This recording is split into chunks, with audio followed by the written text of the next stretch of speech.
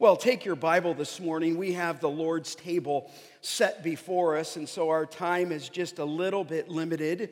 But we want to turn back to John 15. John 15, that great section where Jesus said that I am the vine and my Father is the vine dresser. And he went on to tell us that we are the branches, and there's branches that bear fruit that he prunes that it would bear more. And then there's branches that bear no fruit, and they are, in verse 6, gathered and thrown into the fire and burned. But the question I want to begin with this morning for you as we look to John 15 is, what are the evidences of saving faith? I mean, what does saving faith look like? And what are the evidences of a true saving faith? I think I could ask this question: how can you know if you're abiding in Jesus Christ and Christ abides in you? How can you even know that you're connected to the vine? I mean, it would appear that the branches that did not bear fruit were connected, but they were, as I said in verse 6, gathered, thrown into the fire, and burned. So how can you know? I mean, certainly we've seen a little bit of the positive nature of saving faith. Look at verse 8 of chapter 15. He says, "By this my Father is glorified, that you bear much fruit, and so prove to be my disciples." So clearly there's a marker there in 15:8 that fruit, spiritual fruit, is evidence of a saving faith in Christ. And we noted that spiritual fruit with both attitude fruit. You say, what do you mean by that? This: do you walk in the Spirit? Are you characterized by love, joy, peace, patience, kindness, goodness, faithfulness, self-control? Are you characterized by attitude fruit? And is there, secondly, action fruit that's demonstrating that you're connected to the vine outwardly? And there's many things that are action fruit done in the name of Christ. But some years back, I think I had told you this one time, I woke up one night very, very early, and I got up, and we were studying the Gospel of 1 John, and I pinned 4 tests that affirm a person is born of God. I don't know if you remember that. Doesn't happen to me often. Came out of the overflow of my study of 1 John. But I got up and I was preparing something for Hume Lake on the doctrine of assurance. And so rather than just sit there for an hour and a half, I just got up and I pinned these 4 truths. And I called them 4 legs of a sturdy chair. And they were marks of assurance, and here's the way you can know, and I'll just touch on them. There was a doctrinal test, number 1, the first leg. Do you believe on the person of Christ? It's one thing to say that you believe in God. I would think that many people would say they believe in God, but if you believe in God the Father, you need to believe in God the Son. Secondly, though, as you can see, there was a moral test. In other words, you can't just say something. There's a moral test. There's another pillar of that leg coming down. Are you obedient to the commands of God? This is a mark of assurance.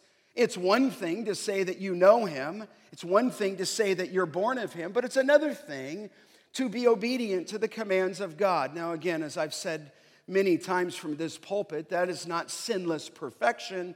That is the direction of your life. That is the direction of your heart. Thirdly, the purity test is that another leg that comes down on a strong chair is that test of the purity test, and namely that you've overcome the world. And what overcomes the world, 1 John 5, is your faith. But then fourthly, that 4th leg that comes down is the relational test, that you love God and that you love others. And that second phrase of that 4th pillar coming down is where we are. Not only do you love God with all your heart, soul, mind, and strength, but here, notably, you love others. And what John 15 is asking of you is, do you love others in the body of Christ? Do you love one another in the body of Christ? So as we followed this argument in John chapter 15, verses 9 through 17, there are 4 pillars of our relationship with God when you abide in Christ and Christ abides in you. Okay, there's 4 pillars. These pillars are bound by a relationship, and they describe what happens when you abide in Christ and Christ abides in you. We looked at the first pillar a couple of weeks ago in 15, 9 through 11. It was this. It was a relationship established in love. A relationship that was established in love. When you abide in Christ and He abides in you, this relationship was built, framed on love. We noted there in verse 9, as the Father loved the Son. And then it said in verse 9, 10, as the Father loved the Son, it says that the Son loves you. And it's amazing that with that same love that God the Father loved God the Son is the same love that God the Son loves you. And then thirdly, under that established relationship was the saints' love for the Savior. In fact, look at verse 10. If you keep my commandments, you will abide in my love, just as I have kept my Father's commandments and abide in his love. And so the saints' love for the Savior is revealed in the keeping of his commands. And I want to say, I don't think I brought this out as clearly as my heart wanted to a couple weeks ago, and we'll touch on it again in John 16. When you keep his commands, there is an attached blessing to that. It's not as though Jesus is saying, here, disciples, or here, you who are abiding in me, memorize the Bible. Or it's not as though he's just saying, keep his commandments, and it's some rote thing that you do. Like, here's the yellow pages, memorize the yellow pages just because I said so. No, look what happens in verse 11. He said, these things I have spoken to you, that my joy may be in you, and that your joy may be made full or made complete.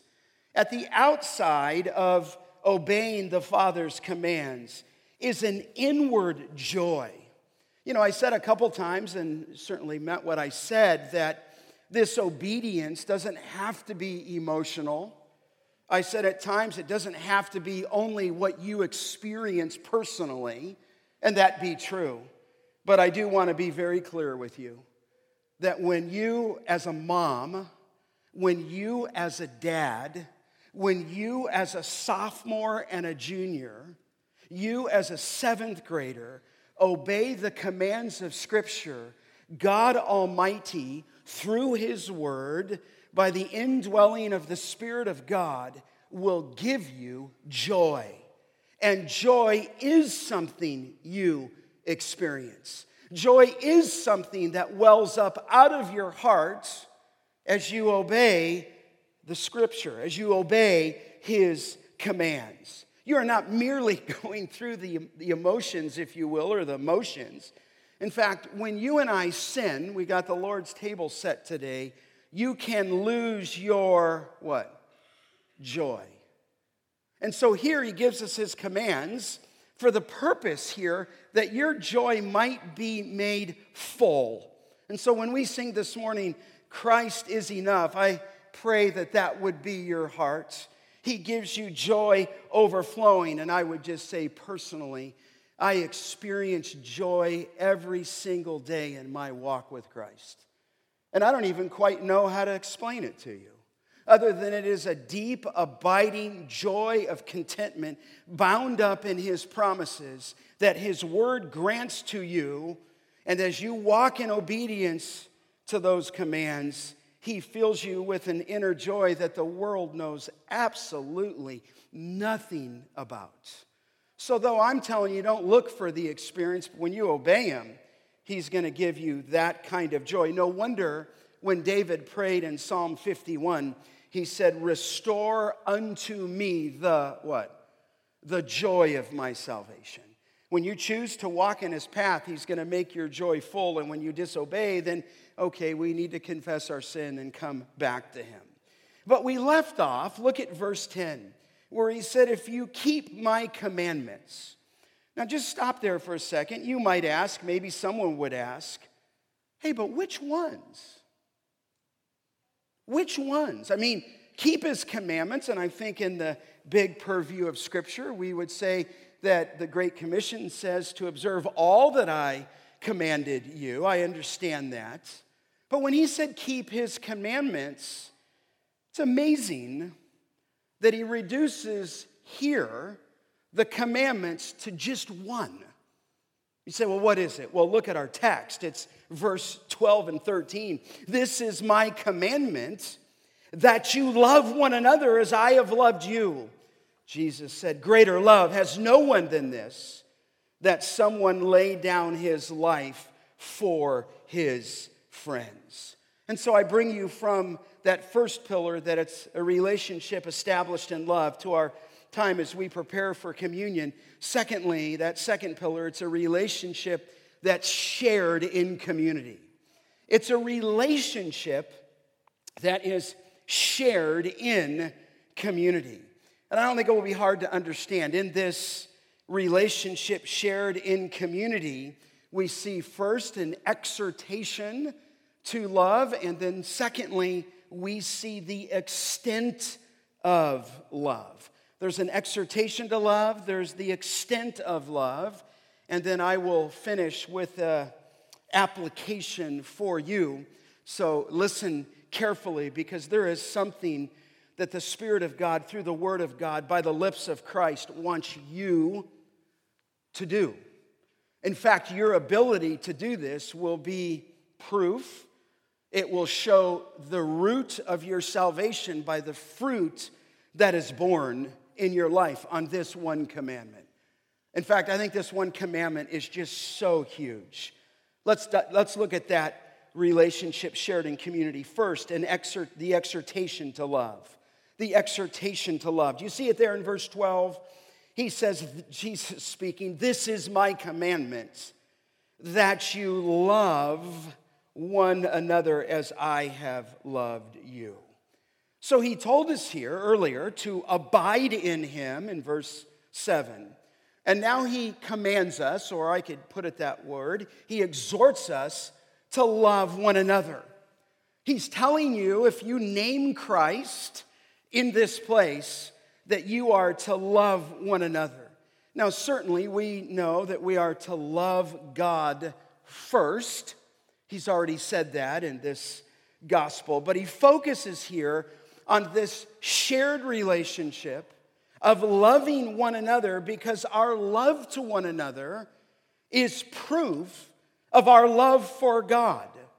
Now, it's interesting, and okay, take the statement for what it's worth. Nothing is said here, at least in this place, about doctrine. Nothing is said in this place about church size. There's nothing said here about the cultural wars of worship. But what he did say to you, and the one command that he's going to give to you, when he says, love me and keep my commandments, is this, is that you love one another. And I had to think to myself that nothing is more simple to grasp, and nothing is more difficult to obey. You're called to love one another. And so your relationship with Christ, far from being individualistic, this relationship is shared with believers in community, and you're commanded to love one another. And certainly it's a relationship, as I've mentioned, that's established on the Father's love for the Son. That's the groundwork. It's based on the Son's love for the saints, yes, but now you are to act on this love and love one another. Now, this is not the first time that we've seen this. We just turn back maybe a page to John 13. Remember, he said this, and he's in that scene there. He washed the disciples' feet. Remember, it's Thursday night still. and he had just partook of the supper there, and he washed their feet. He said that one will betray him. But then he said this in 13:34, a new commandment I give to you, and here's the commandment this morning to you, that you love one another, just as I have loved you, you also are to love one another. Now, he said this is a new commandment in 13:34. Let me just touch on that. Well, in one sense, it's certainly not new. In one sense, it's not new because you and I know that there is the great Shema in Deuteronomy 6:5 that you shall love the Lord your God with all your heart, with all your soul, with all your mind.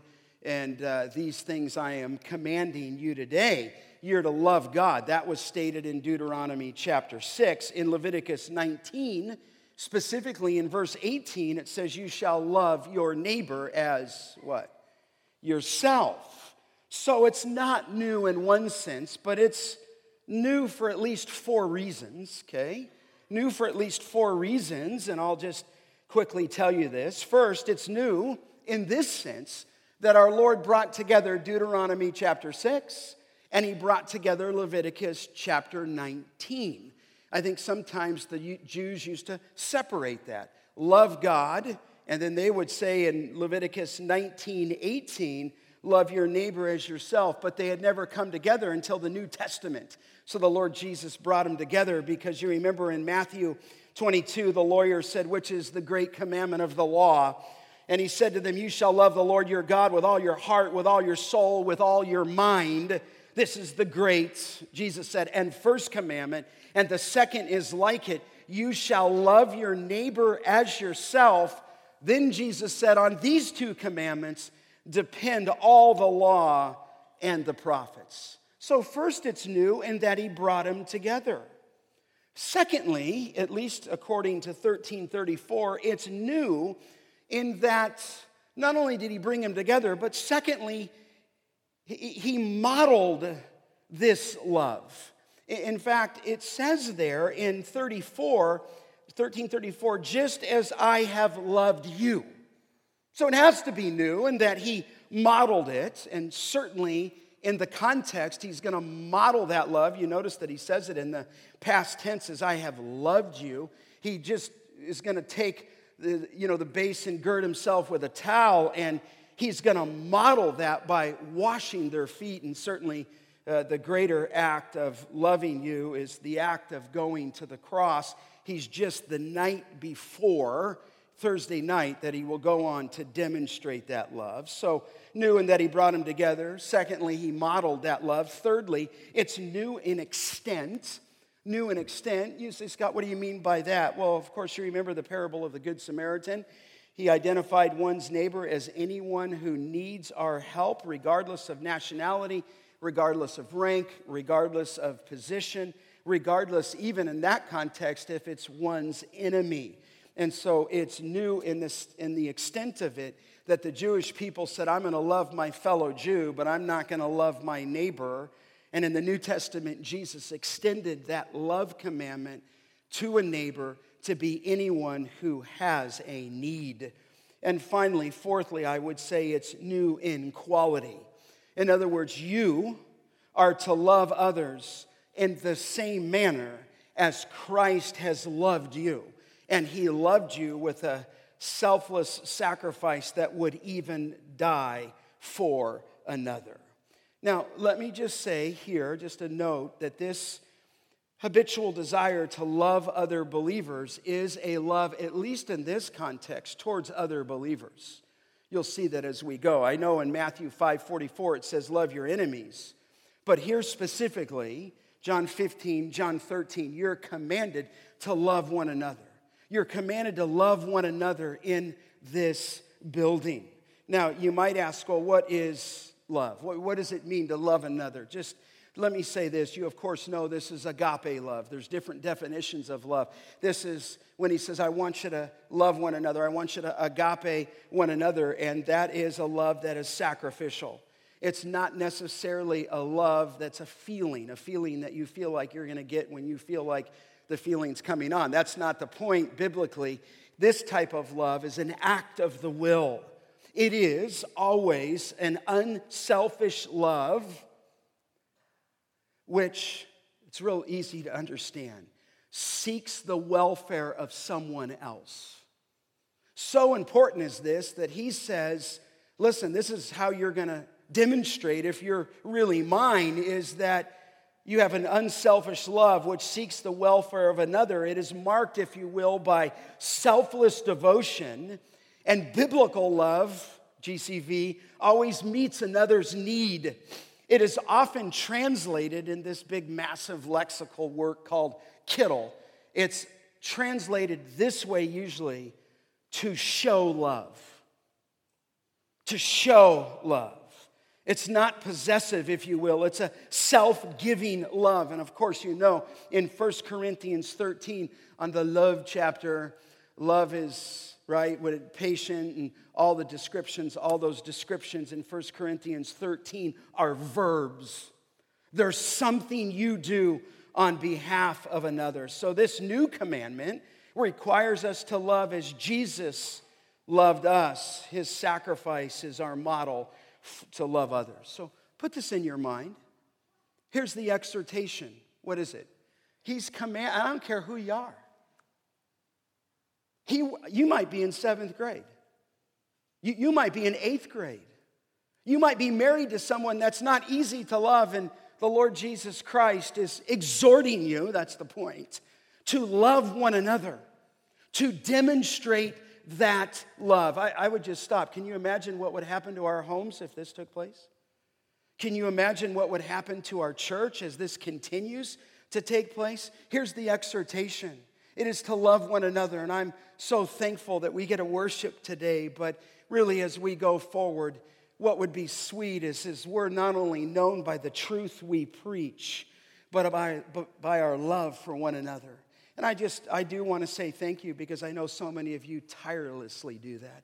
You do that every week with your home. You do that every week with your pocketbook. You do that every week with your gift. You do tireless service for the Lord that demonstrates love for people. So there's the exhortation of love, to love one another. And secondly, the extent of love. The extent of love. Jesus says, as I have loved you. Now, it's kind of amazing. You say, well, what does that mean in verse 9? Go back to chapter 15. He says, as the Father loved me, 15:9, so I have loved you. Amazing statement. He loves you. It's hard to say this. With the same love by which the Father loved him. Do you understand that? And the same love that God the Father showered down on his Son is the same love that the Son loves you. He loves you with the same love by which the Father loved him.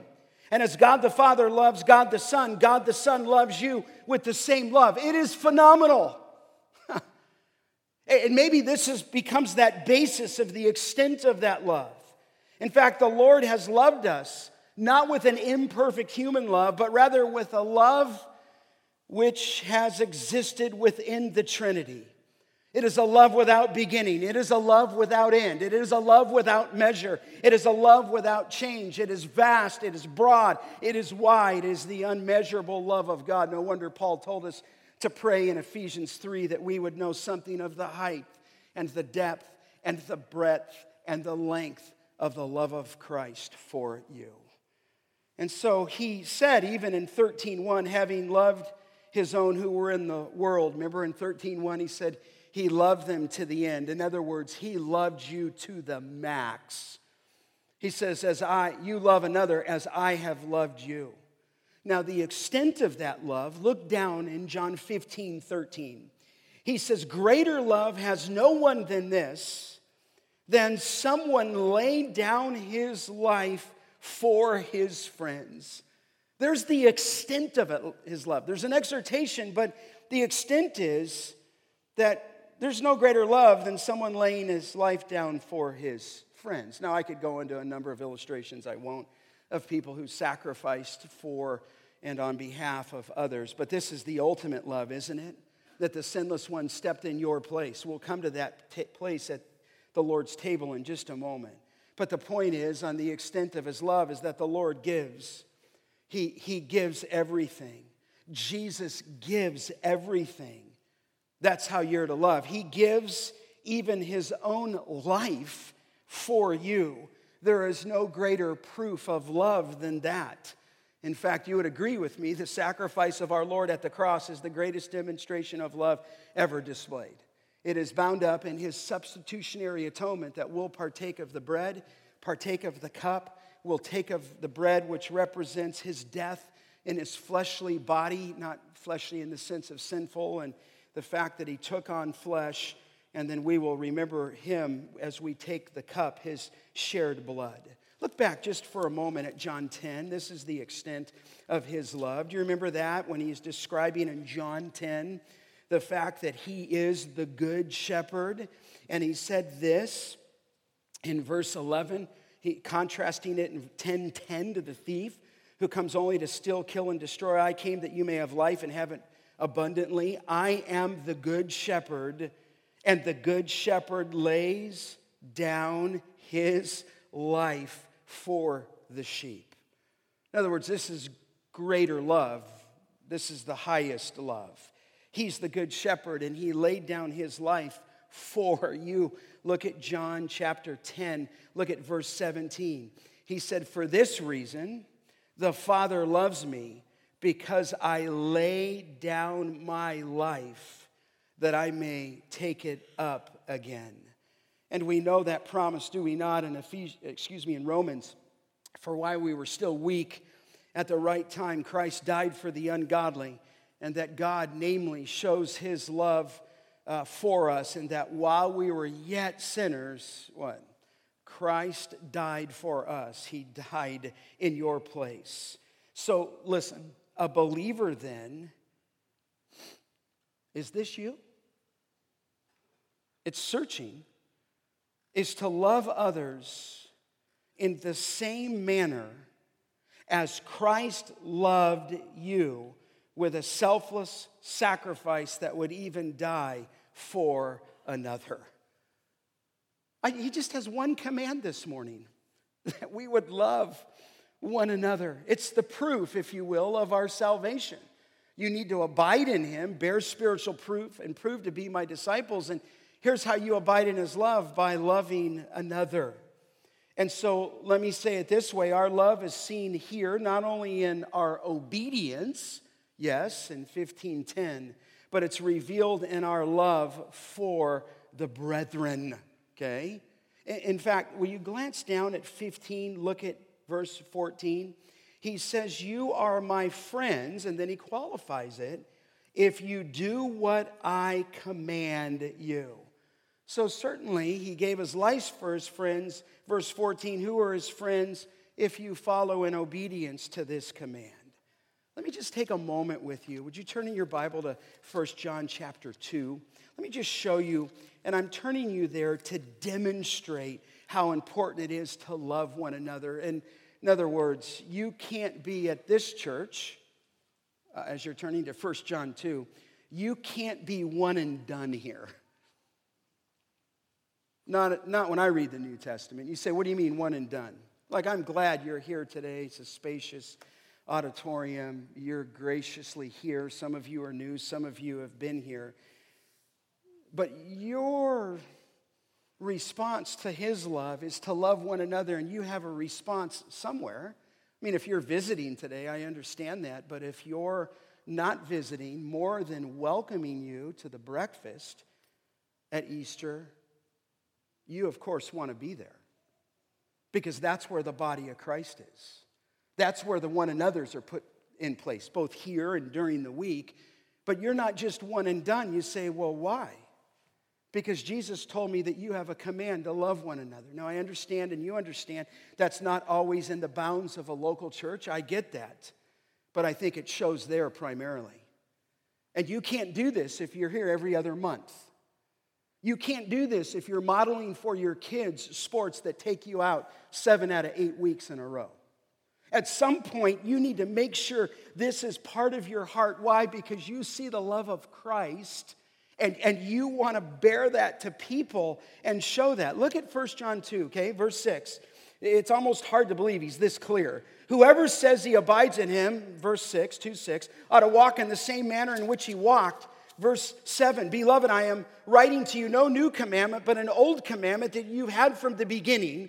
The old commandment is what the word that you have heard. At the same time, it's a new commandment that I'm writing to you, which is true in him and in you, because the darkness is passing away and the true light is already shining. Here it is.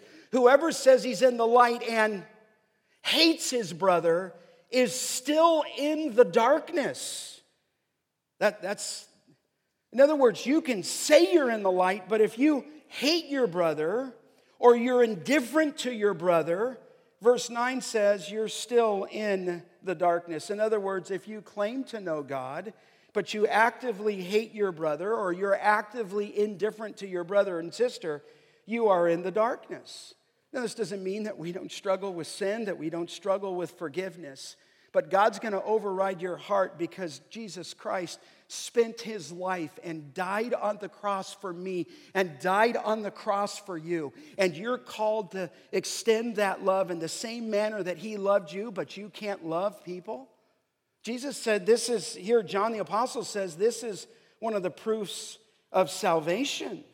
And indifference is not good either. I mean, think of Judas who followed Jesus but ultimately returned to the darkness. So John sees some in fellowship with the church, but then they've gone back again to the darkness. In fact, look at 1 John 2:10. Whoever loves his brother abides in the light, and in him there is no cause for stumbling. In other words, if you abide in the light, you love your brother. Look over at 1 John chapter 3. Look at verse 9. 3:9. No one who is born of God makes a practice of sinning, for God's seed abides in him, and he cannot keep on sinning because he has been born of God. By this it is evident who are the children of God and who are the children of the devil. How, John? Whoever does not practice righteousness is not of God, nor is the one who does not, what? Love his brother. This is not a small command here. This is one that comes and flows out of our abiding relationship. The point would be, is the first pillar, it is a relationship established in love. The second pillar, it is a relationship shared in community. None of you can ever be called to be a lone ranger Christian. I don't know. I just made that up. Did you ever watch that? The Lone Ranger in Tonto? I used to watch that as a young boy. He kind of did everything by himself. There's no such thing as a lone ranger in this place and in God's church and in God's body. In fact, it says very clear there, nor the one who does not love his brother. Would you glance down at 1 John 3:11? For this is the message that you have heard from the beginning, that we should, there it is again, underline it, 3:11, love one another. What a statement. We should not be like Cain, who was of the evil one and murdered his brother. And why did he murder him? Because his own deeds were evil and his brother's righteous. Do not be surprised, brothers, that the world hates you. We know that we have passed out of life into death. How, John? Because we love the brothers. Whoever does not love abides in death. What a statement there. Everyone, verse 15, who hates his brother is a murderer, and we know that no murderer has eternal life. There's our word, abiding in him. By this we know love. How, John? That he laid down his life for us, and we ought to lay down our lives for the brothers. But if anyone has the world's goods and see his brothers in need, yet closes his heart against him, how does God's love abide in him? Do you see how important this is? We're called to love one another. There's an exhortation to love. The extent of love is he died, and your life, my life, ought to be a perpetual sacrifice to that end. 1 John, look at chapter 4, verse 7. Beloved, let us love one another. You can't get away from it, can you? For love is from God, and whoever loves has been born of God and knows God. You say, how do you know if someone's born of God? How do you know if someone knows God? It's certainly not by what we say, but it's based in our ability both to love Christ vertically and to love our neighbor and even these brothers and sisters in this church horizontally. Listen, Kurt, we had just up there. Kurt, can you imagine if your church put this into practice? I mean, this is what marks a church out, certainly to be doctrinally precise, but what marks a church is our love for one another. This is what happens when you abide in Christ. It's established in love, but it's shared in community. Look at 1 John 4:11 and 12. Beloved, if God so loved us, we also ought to love one another. Look at 4:12. No one has ever seen God, and if we love one another, God abides in us, and his love is perfected in us. It's matured in us. Go down to 4:20. If someone says, I love God and hates his brother, he is a liar. For he who does not love his brother whom he has seen cannot love God whom he has not seen. And this commandment, verse 21, we have from him, whoever loves God must also love his, what? His brother. This is vital. So listen, here's pillars of a relationship. When you abide in Christ and he abides in you, it's established in the Trinitarian love that he provided. But secondly, it's shared in community. And there's an exhortation to love, and there's an extent of love. And let me show you this. Go back to John for 1 second in 13:35. Remember, after he gave that new commandment in John 13:34, he says, I give to you that you love one another just as I have loved you. You also are to love one another. Now watch this in John 13:35. By this, all people will know. They'll know that Grace Church of the Valley, they'll know that you're his disciples if you have love for one another. But you might say, that's proof of it, isn't it? 4 legs of a chair, at least at the beginning. One of those is a relational aspect that you love God, but you here love other people. But you might say, how do I put that into practice? How do I display that kind of love practically? The Puritans used to say, preaching ought to go from the head to the heart to the hands. And you might be saying, okay, Scott, that's the exhortation, but how? Okay, let me give you 40 ways, okay, to live out that type of love in community.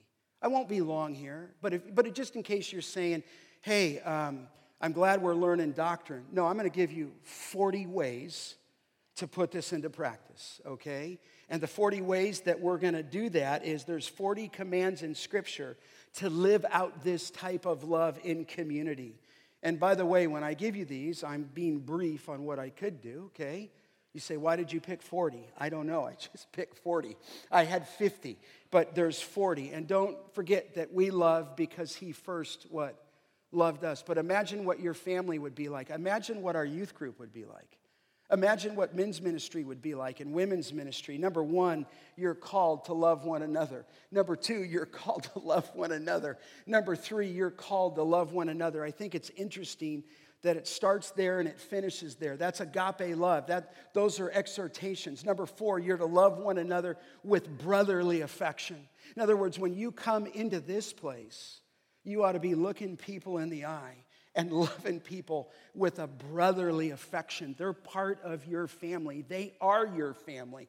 How about this? Number 5, you're to outdo one another in showing honor. Romans 12:10. Can you imagine what this place would be like if we came inside here and we wanted to put that into practice every day, that we just said, hey, you're more important than me. You're more important than me in this home, whether it's this church or your family. And my goal as I wake up today is to outdo you in loving you. Can you imagine what would happen to our church? Can you imagine? Go to the next slide. I can't go too long. You're to live in harmony with one another. I remember one time at a church that I pastored, one man walked up to another man, and the one man put his hand out, and the other guy couldn't shake his hand. And heaven wept. Heaven wept.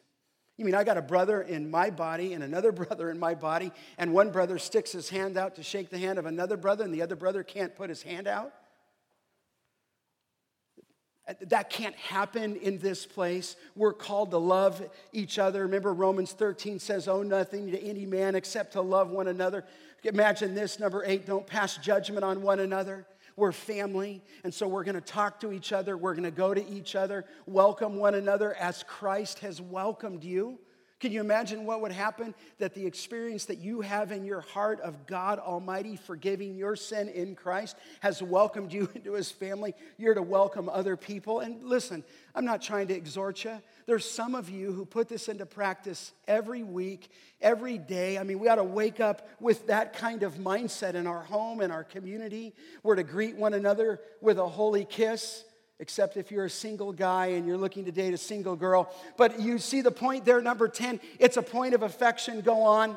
And by the way, if you're not getting these, I printed these for you at the hub because I thought you would want them, right? If you want these 40 ways, don't worry about writing them down. They're out at the hub at the little carousel. Have the same care for one another. In other words, he's talking about the body of Christ there. The eye can't say to the foot, I have no need of you. The foot can't say, to the mouth, I have no need of you. We ought to have the same care for one another, whether we're gifted or whether we do something behind the scene. We're to greet one another. There it is again with a holy kiss. We're through love. We're to serve one another. Watch out that you are not consumed by one another. In other words, that you bite and devour one another. 15, let us not become conceited, provoking one another, envying one another. What would happen if in our church and in our family and in our representative ministries, there was no conceit, no provoking, no envying? Go on to the next one. Bear with one another's burdens. There's some of you who come in this morning with a great burden. Imagine what that would be as if you who were sensitive, and this does happen, I just wanted to excel still more, you bore one another's burdens. It doesn't even have to be church. What if you're pushing the cart at Save Mart and you see somebody and you haven't seen them in a long time? Do you just hide and go down the next aisle? Or do you just say, I know that person, they're in our church, but they don't look like they have joy. Well, listen, you might be able to bear their burden with one another. Kurt, just being honest with you, I want to bear your burden, brother, because I had people in my pastoral ministry that took Patty and I under their arms. One of those guys is Chris Mueller. He just loved on us. Another guy was John MacArthur. He just loved on me because this thing is hard to do. And those guys, I had some friends and family just own us. And so I get that. And then when you get built up by that, you want to help somebody else. You're to be kind to one another. You're to forgive one another. How does the guy not put his hand out? You're to address one another, psalms, hymns, spiritual songs. Go on, submit to one another. You're to count others. How about that one in Philippians 2:3? More significant than yourself. Wow. Can you imagine what would happen in the business culture if this happened? It doesn't often happen because people are climbing on top of each other, but we're the church. You're commanded to love one another. How do I do that? You count others as more significant than yourself. When you walk in, you don't think, here I am. You walk in and say, there you are. Can you imagine what would happen to our church? I'll tell you this. If this type of love went out, we'd probably have to have 3 services in this place. So what are you talking about, Scott? I just think if we loved people genuinely, this place would fill up, and we'd have to fill it up again and again. And I'm not trying to say that as some kind of thing we have to do, but I just think people are dying to be part of something. I was watching March Madness yesterday. I don't know if this is good, and probably shouldn't say it. It's nowhere in my notes. And they were warming up, and I saw, I don't know what team it was. It said family on it.